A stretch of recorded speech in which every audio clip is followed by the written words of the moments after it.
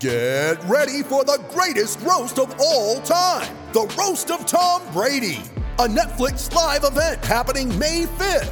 Hosted by Kevin Hart, the 7-time world champion gets his cleats held to the fire by famous friends and frenemies on an unforgettable night where everything is fair game.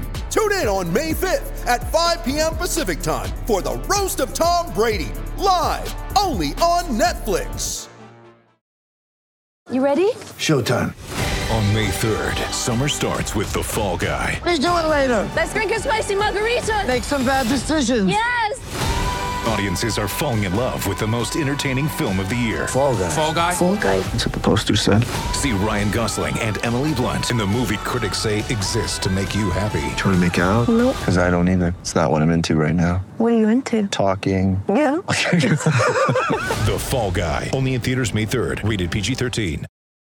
When you need mealtime inspiration, it's worth shopping Kroger, where you'll find over 30,000 mouth-watering choices that excite your inner foodie. And no matter what tasty choice you make, you'll enjoy our everyday low prices, plus extra ways to save, like digital coupons worth over $600 each week. You can also save up to $1 off per gallon at the pump with fuel points. More savings and more inspiring flavors make shopping Kroger worth it every time. Kroger, fresh for everyone. Fuel restrictions apply.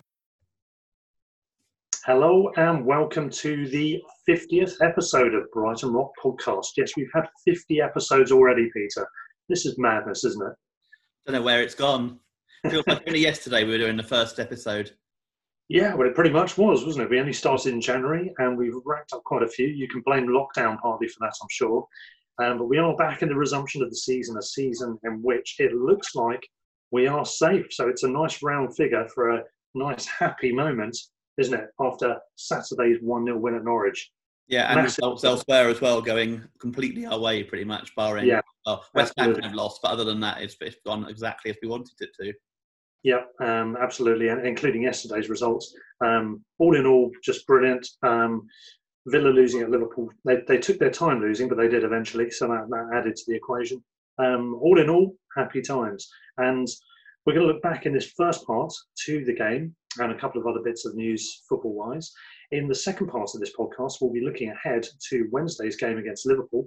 And we've got John Gibbons from the Anfield Wrap joining us, which will be a great pleasure. And we'll be finding out all the stuff he's got to say about his rather, I would imagine, quite exciting season, strange season, and fragmented, but also a happy one. Finding out about his time also with the podcast itself. So that's to look forward to. But in this first part, as you swish away a fly there, Peter, the problems of doing this stuff in the summer, eh?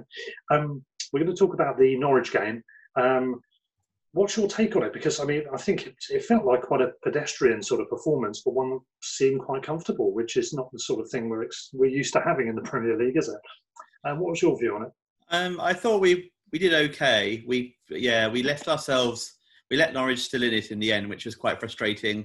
And there were some of the problems that have been there all season, not finishing teams off, not finalising things. We had chances at the beginning of the second half, especially, to finish it. Dan Burn missed a good chance from a free kick, and there are a few where we got into much better positions than we took advantage of.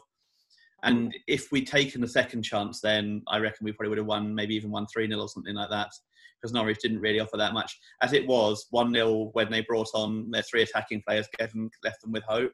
And there was still, nothing really happened in the last 20-odd minutes. We were we were the width of the post away from messing up all our good work. So in a way, I was saying to, on the particular London chat the other night, I feel in a way it's a story of our season, except Norwich weren't good enough to take advantage of it in a way. So we did hold on and we did win, but we desperately need to get maybe 1 or 2 more attacking players in the summer, I think, just as we said, like previous episodes, just to make sure that when we are on top and when we do comfortably hold on, beating teams, we actually do end up getting the goals that match that as well. Yeah. I mean, it was a curious lineup from Norwich. I don't know what you made of it, but obviously they left Cantwell and Pukki out the team, 2 of the bigger names in terms of their season. Mainly Pukki in the earlier part of the season. Cantwell consistently throughout has been a decent player. As far as we know, there was no injury worries regarding them. It seemed a curiosity that they'd leave them out of this game because it's to all intents and purposes a must-win match for them. They haven't got the most tough run in compared with others, but any games are going to be tough, and they need the points now. So regardless of what they thought, it's not like we were a write-off game either, is it? From their point of view. I think some stat that the 11 on the pitch who started had scored 5 goals between them this season. Yeah, which is not a greatly encouraging stat. I mean, we think we struggle for goals, but that is. Yeah, and I mean, looking since lockdown, there's been a few teams that I've looked at. I think Villa in particular, to a certain degree, Watford and West Ham, but not so much West Ham now. But definitely Norwich and Villa are the two teams that just look so toothless up front. And to take away 2 of their more attacking options just made it even worse in the end. At least Norwich haven't spent much money, so they got an excuse. Villa have spent massively on striker. I know Wesley's injured now, but Samatta and the amount of players they've got. I mean, to be honest, if Villa didn't have Grealish, I think they'd be below Norwich. Personally, I think it is not quite a one-man team because McGinn's obviously quite good, and they got one there. Mings obviously is reasonable, but yeah, I think they're as close to a one-man team as you get in the Premier League. I think they're. Yeah, and I mean they seem a nice club, decent fans on the whole. So a bit of a shame for Norwich to now it seems inevitably be slipping into the Championship. They could still do it, but they certainly can't catch us. But they could still catch the others. But it's going to be a tall order. It goes to show when you spend. I think they had a net spend of about 800 grand from going this season. I mean, you can't. I mean, the Premier League, yes, you don't always get, if you spend loads like Villa has shown, doesn't necessarily reward you, but it will very rarely reward you for not spending at all. Yeah, that's right. And I mean, they were quite clear. I listened to one of the interviews with Farke in the run-up to the game, and he was kind of defending Norwich's position, of which he shared, which was that they wanted to be frugal, they wanted to be careful, not overspend, give it a good go, but they were resigned to the fact they might be going down. I think from the off, he didn't put it in those words, but that's essentially what he was saying. And unfortunately for them, it hasn't pulled off. Which is fair enough if you're sensible like that. I wonder if they might struggle to come back up again for a few more years because of if they lose a few of those players. I'm not even thinking about Pukki because I wonder if his form since Christmas might put people off. But certainly like Cantwell and Aaron Lewis, who's like someone actually I'd really, if he doesn't fancy Bernardo, I'd definitely be interested in us looking at Lewis, Jamal Lewis. He looks a really good prospect. That cross he put in where no one moved and everyone just stood there and it. Yeah, brilliant. He seems quite a decent defender. Krul, of course, as well might look for a move. Yeah, I mean, I think for him, his first team appearances are the main thing. So it would depend if he could get a first team role in the Prem, I guess. But Norwich, I mean, if they're being sensible with finances, you'd like to think they could bounce back, but it is going to be tough. You've got to deal with the psychology of having gone down. It's not always easy to bounce straight back, even if you're. And will they invest? I mean, that's the thing. Will they invest the money that they get, parachute payments and that sort of thing? Yeah. If they don't, then and they sell a few of their better players as well. Yeah. But in these difficult times as well, they're probably going to be more frugal with the money, knowing that things are a bit uncertain at the moment. But, the creative midfielder whose name escapes me for a minute, they were saying has about the 6th or 7th in terms of chances created in the league or something on the commentary the other day. Whose name? Is it Teti or McClay? No, it's creative midfielder. Let me have a look. It's really bad. I can't remember that. Or not Troyball, is it? No, he was on the bench, wasn't he? He started. Let me have a look. So this is really bad for Buendia. Sorry, yeah, that's it. Oh yeah, of course. They were saying he has as many chances created as he's like 6th or 7th in that list in the Premier League. So I wonder if he's one that other teams might look at as well. Maybe we could have a look at whether he might come to us or go somewhere higher up. I don't know. But. Yeah, it's a possibility. Well, Brighton themselves started with a lineup which looked quite solid, looked quite predictable. I can't remember exactly what I said in the end in my guess for the squad, but I think this is pretty close to it, actually, in terms of what I predicted he would go for. We started with Ryan in goal, Lamptey at right back in that position. Webster was fit, so it was him and Dunk in central, Burn on the left, of course. And the midfield was Prupper, Bissouma, Moy, who was set up to play right side, and Trossard to the left, with Morpay and Connolly up front. Yeah. So quite a good lineup. We made subs later in the game. My only thought on that was, I would have played Bernardo, but I accepted that he wouldn't. My slight variation on that was I thought we go 4-3-3 with McAllister as on the front three and Boy keeper.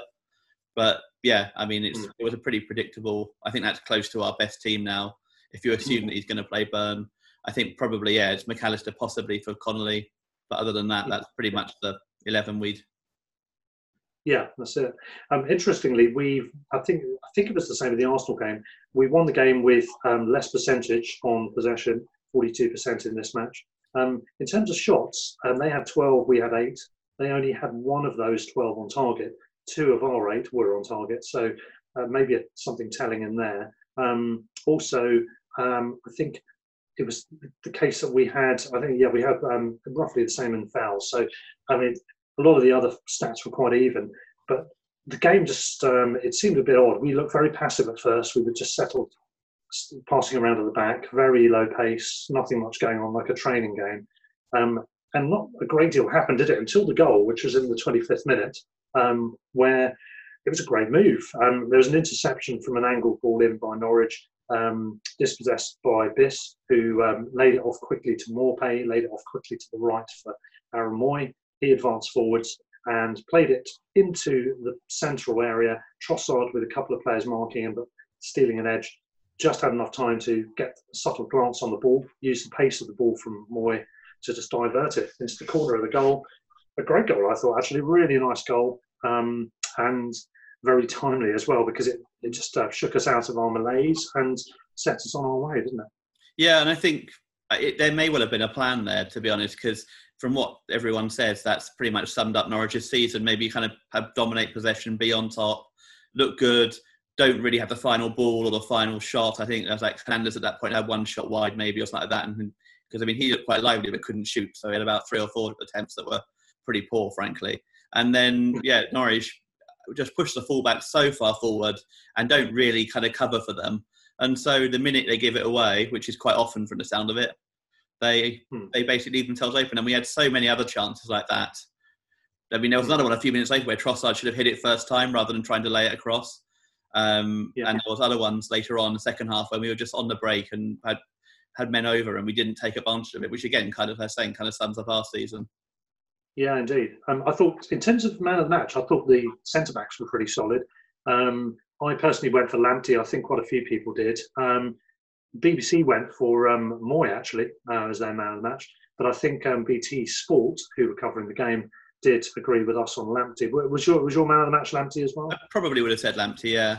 It's an argument, I think, for Trossard as well. That one bit of skill, the difference between, you can argue between the two teams. And I thought he looked more lively than maybe he has when he started in previous games.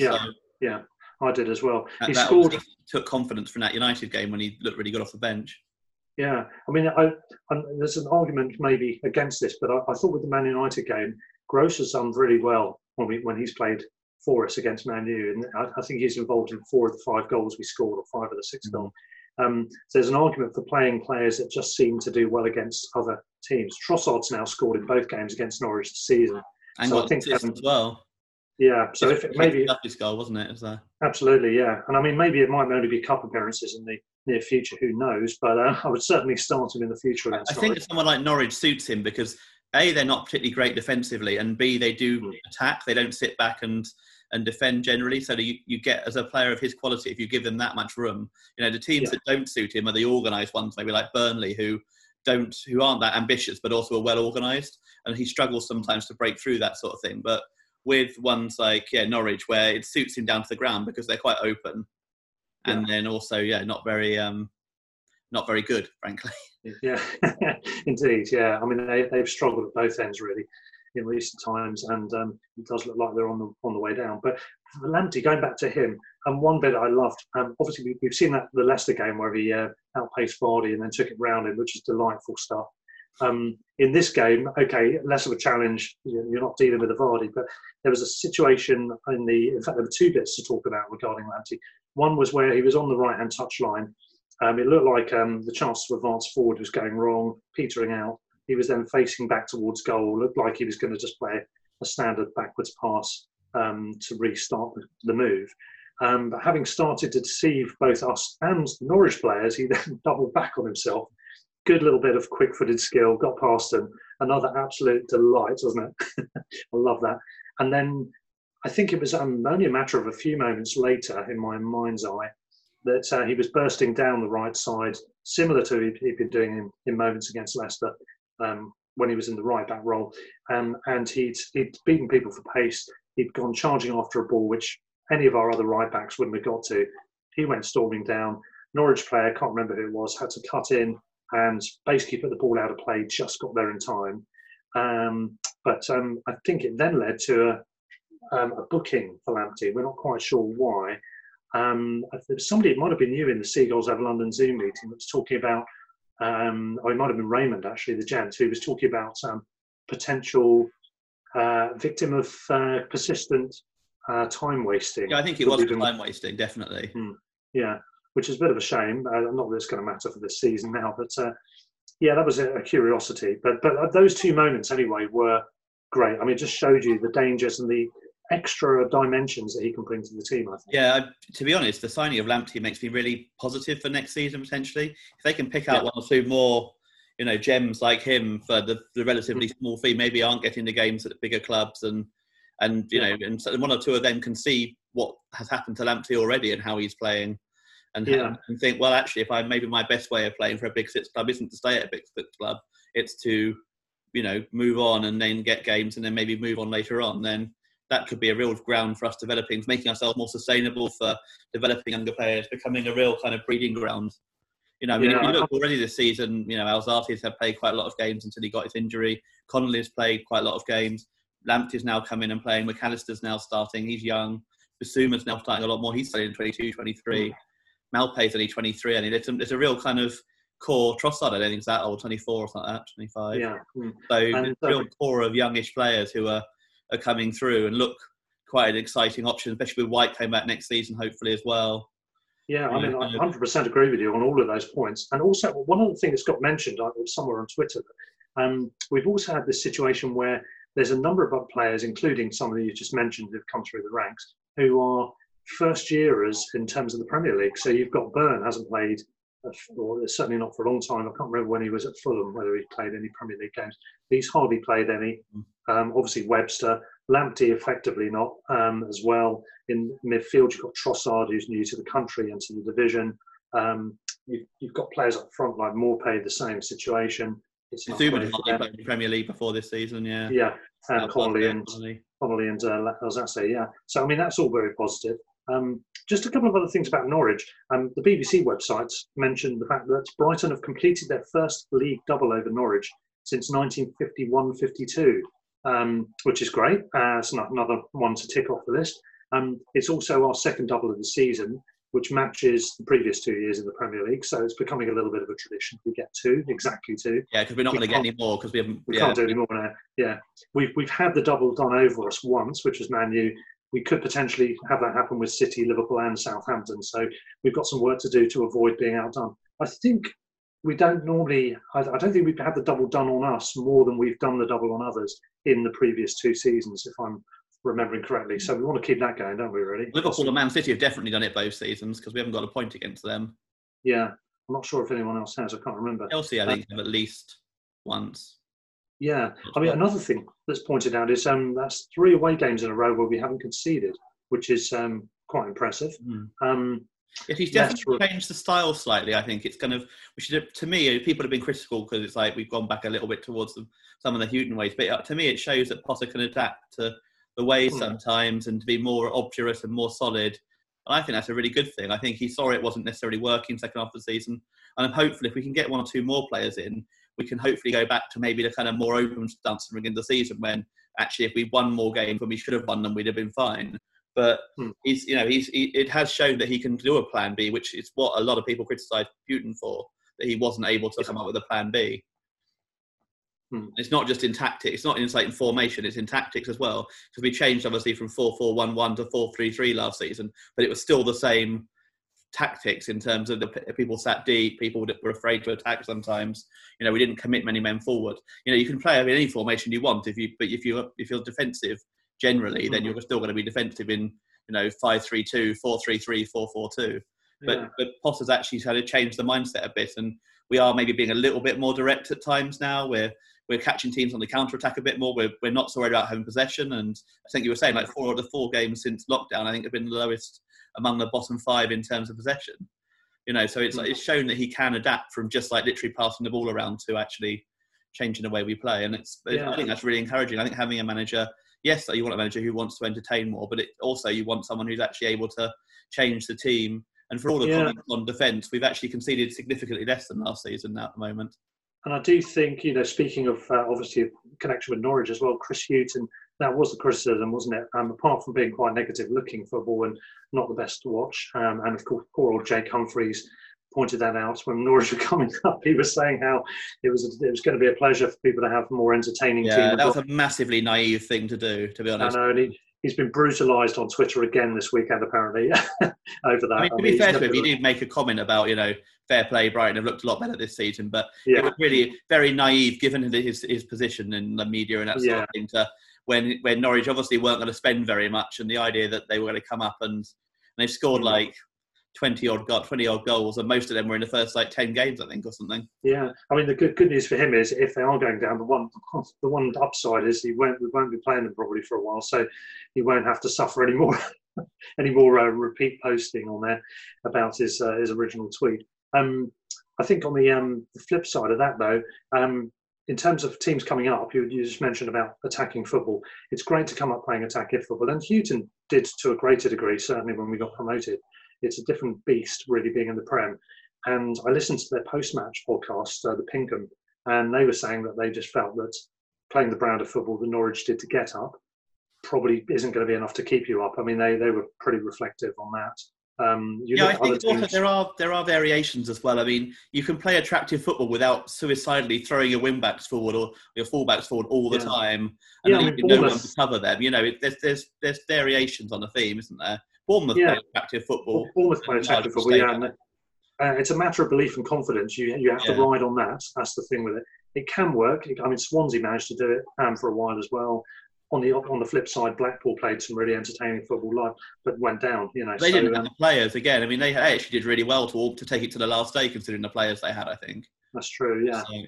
So there is that. But I mean, looking at the table now, I mean, Norwich are 7 points adrift, and the goal difference isn't great either. So we're talking like an 8-point swing they need there.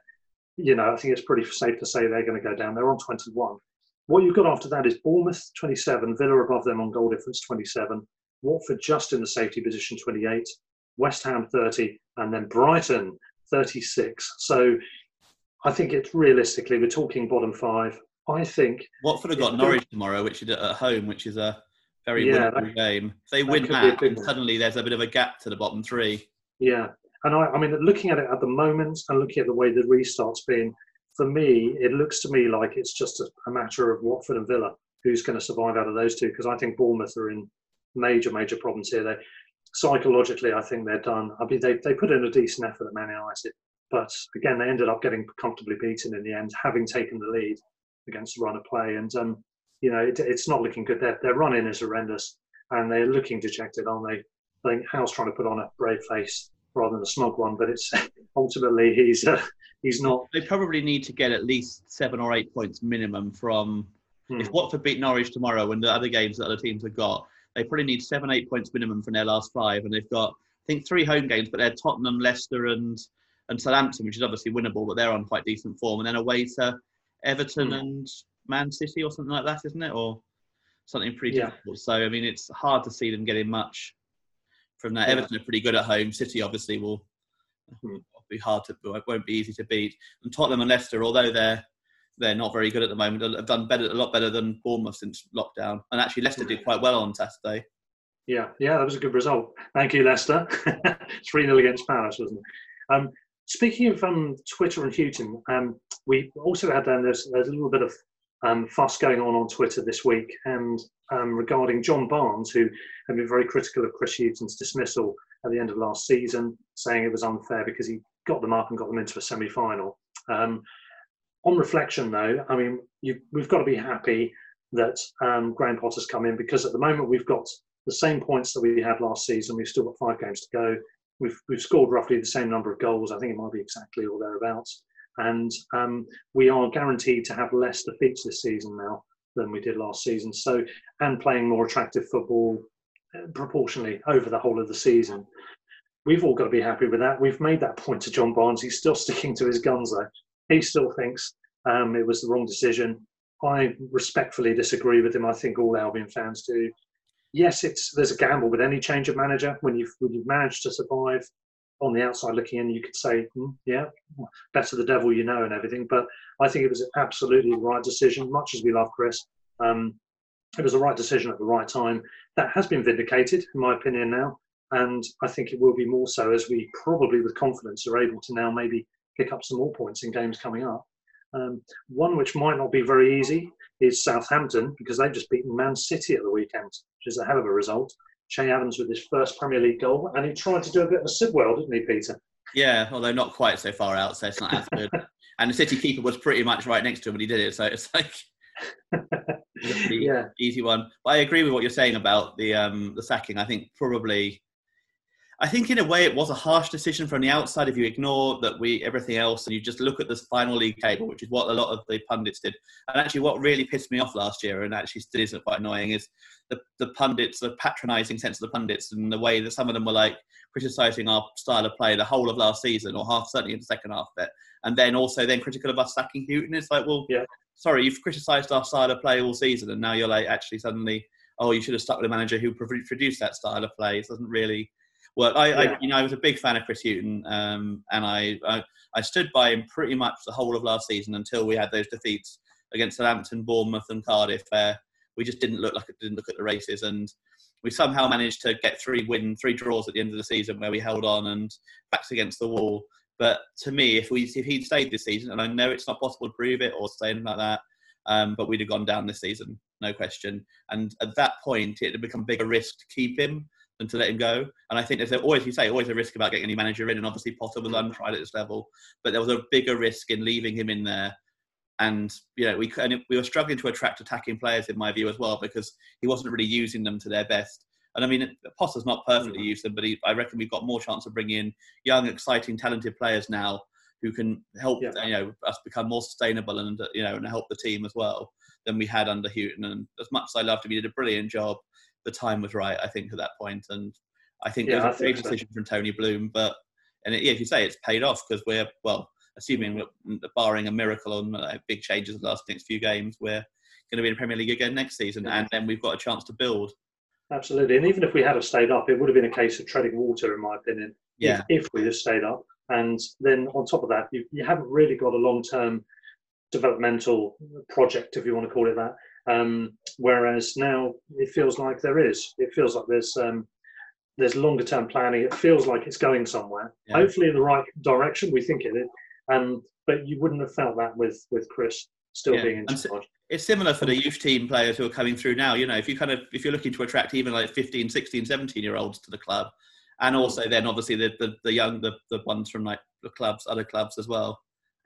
It's a much easier ask when Connolly's making 20 odd appearances for us, and Alzate's making 20 odd appearances for us, and Lamptey's come in and made 3 appearances and 3 starts in a row, than it was to attract these players when Houghton's made I think about 2 games worth of players in 4.5 years. And I'm really impressed with what Potter's done. I think given some of the stats that were on Match Today at the weekend about how we've got more goals, less goals conceded, more shots this season, less shots faced, and 10% more possession, suggests that there's we maybe are underachieving in terms of our quality and our play, which is down to potentially our final ball and after the final third. And having a number of our attacking players had a season in Premier League, and then also potentially a couple of new signings, I reckon we could really actually challenge for mid-table and that sort of thing. Maybe certainly not have too many relegation worries next year if we get the signings right this summer. Whereas I never felt that with Houghton. I never felt that we'd get, it always felt like we'd be in a relegation battle because we never really went to see some teams basically just gave up any points already anyway. And once we conceded, it was like, oh, that's it then. Yeah, I mean, by and large, it's better football. We're going to get more points than last season, and there is a lot more going on in terms of players are getting games, they're getting time to develop. We've introduced youth players. I mean, Connolly, I'm not sure. The jury's still out. It's going to take him time and everything. But he's 19 though, isn't he? It's like he's 19, and he's now getting valuable match time. He's getting those moments, and the benefit of getting that result against Norwich, apart from make us breathe a hell of a lot easier at an earlier point, is that maybe we can then afford the luxury of making decisions based on next season's development rather than getting the results over the line now.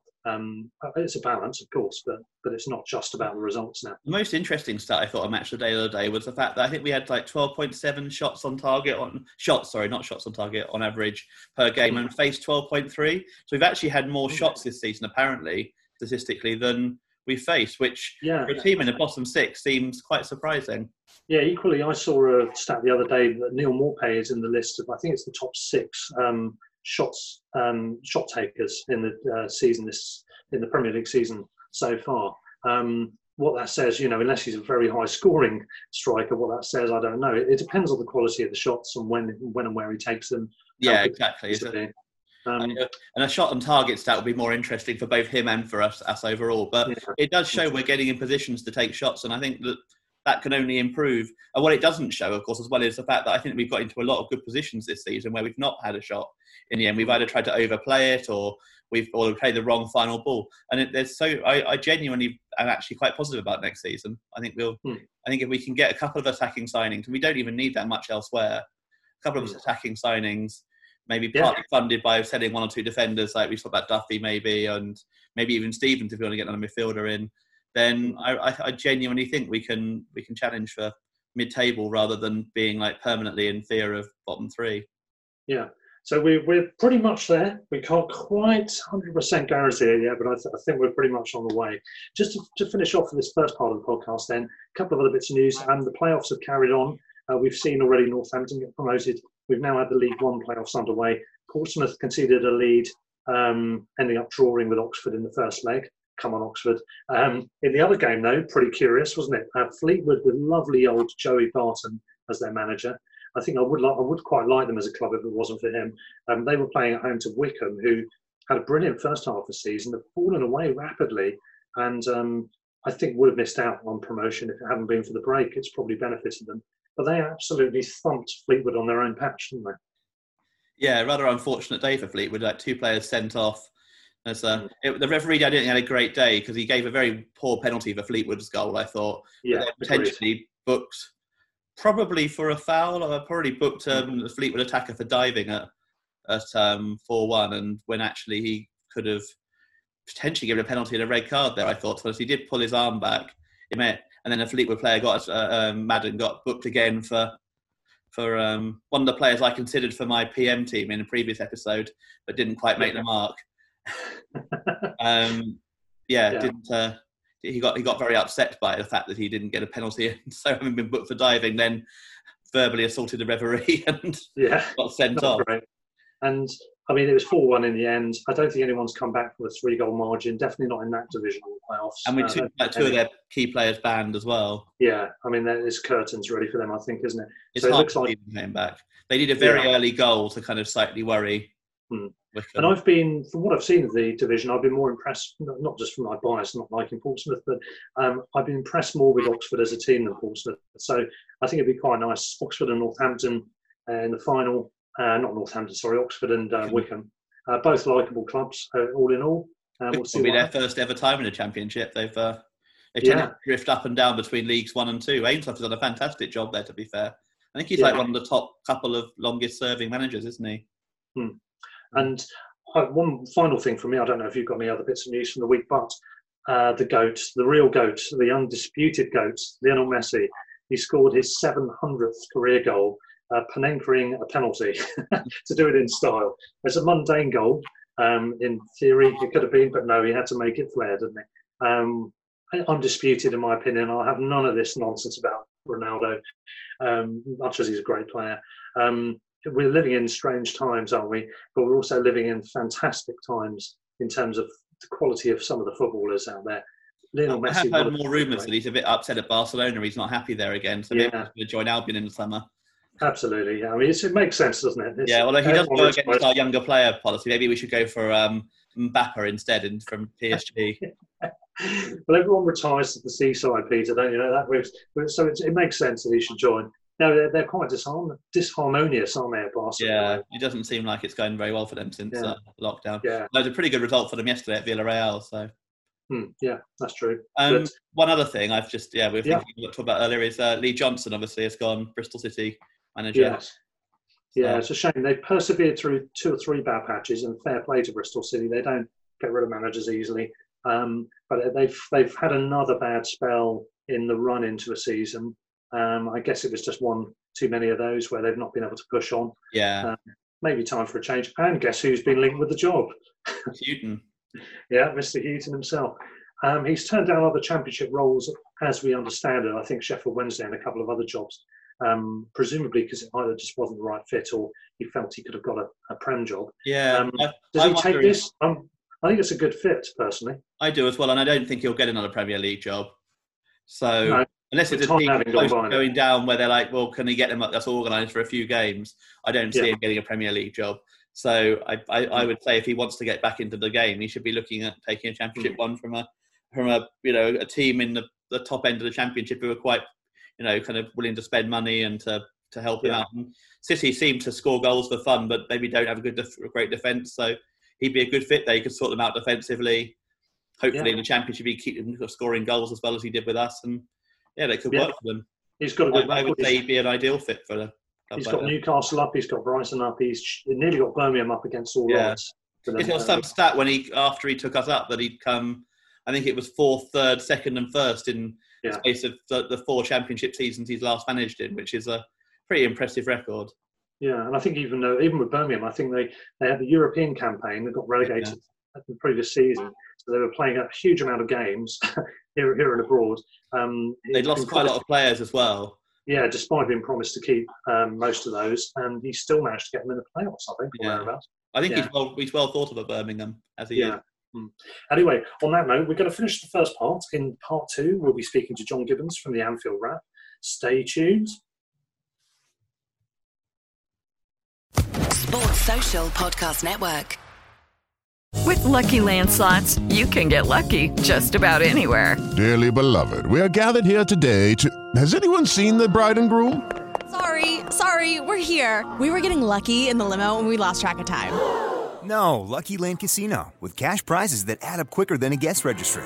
In that case, I pronounce you lucky.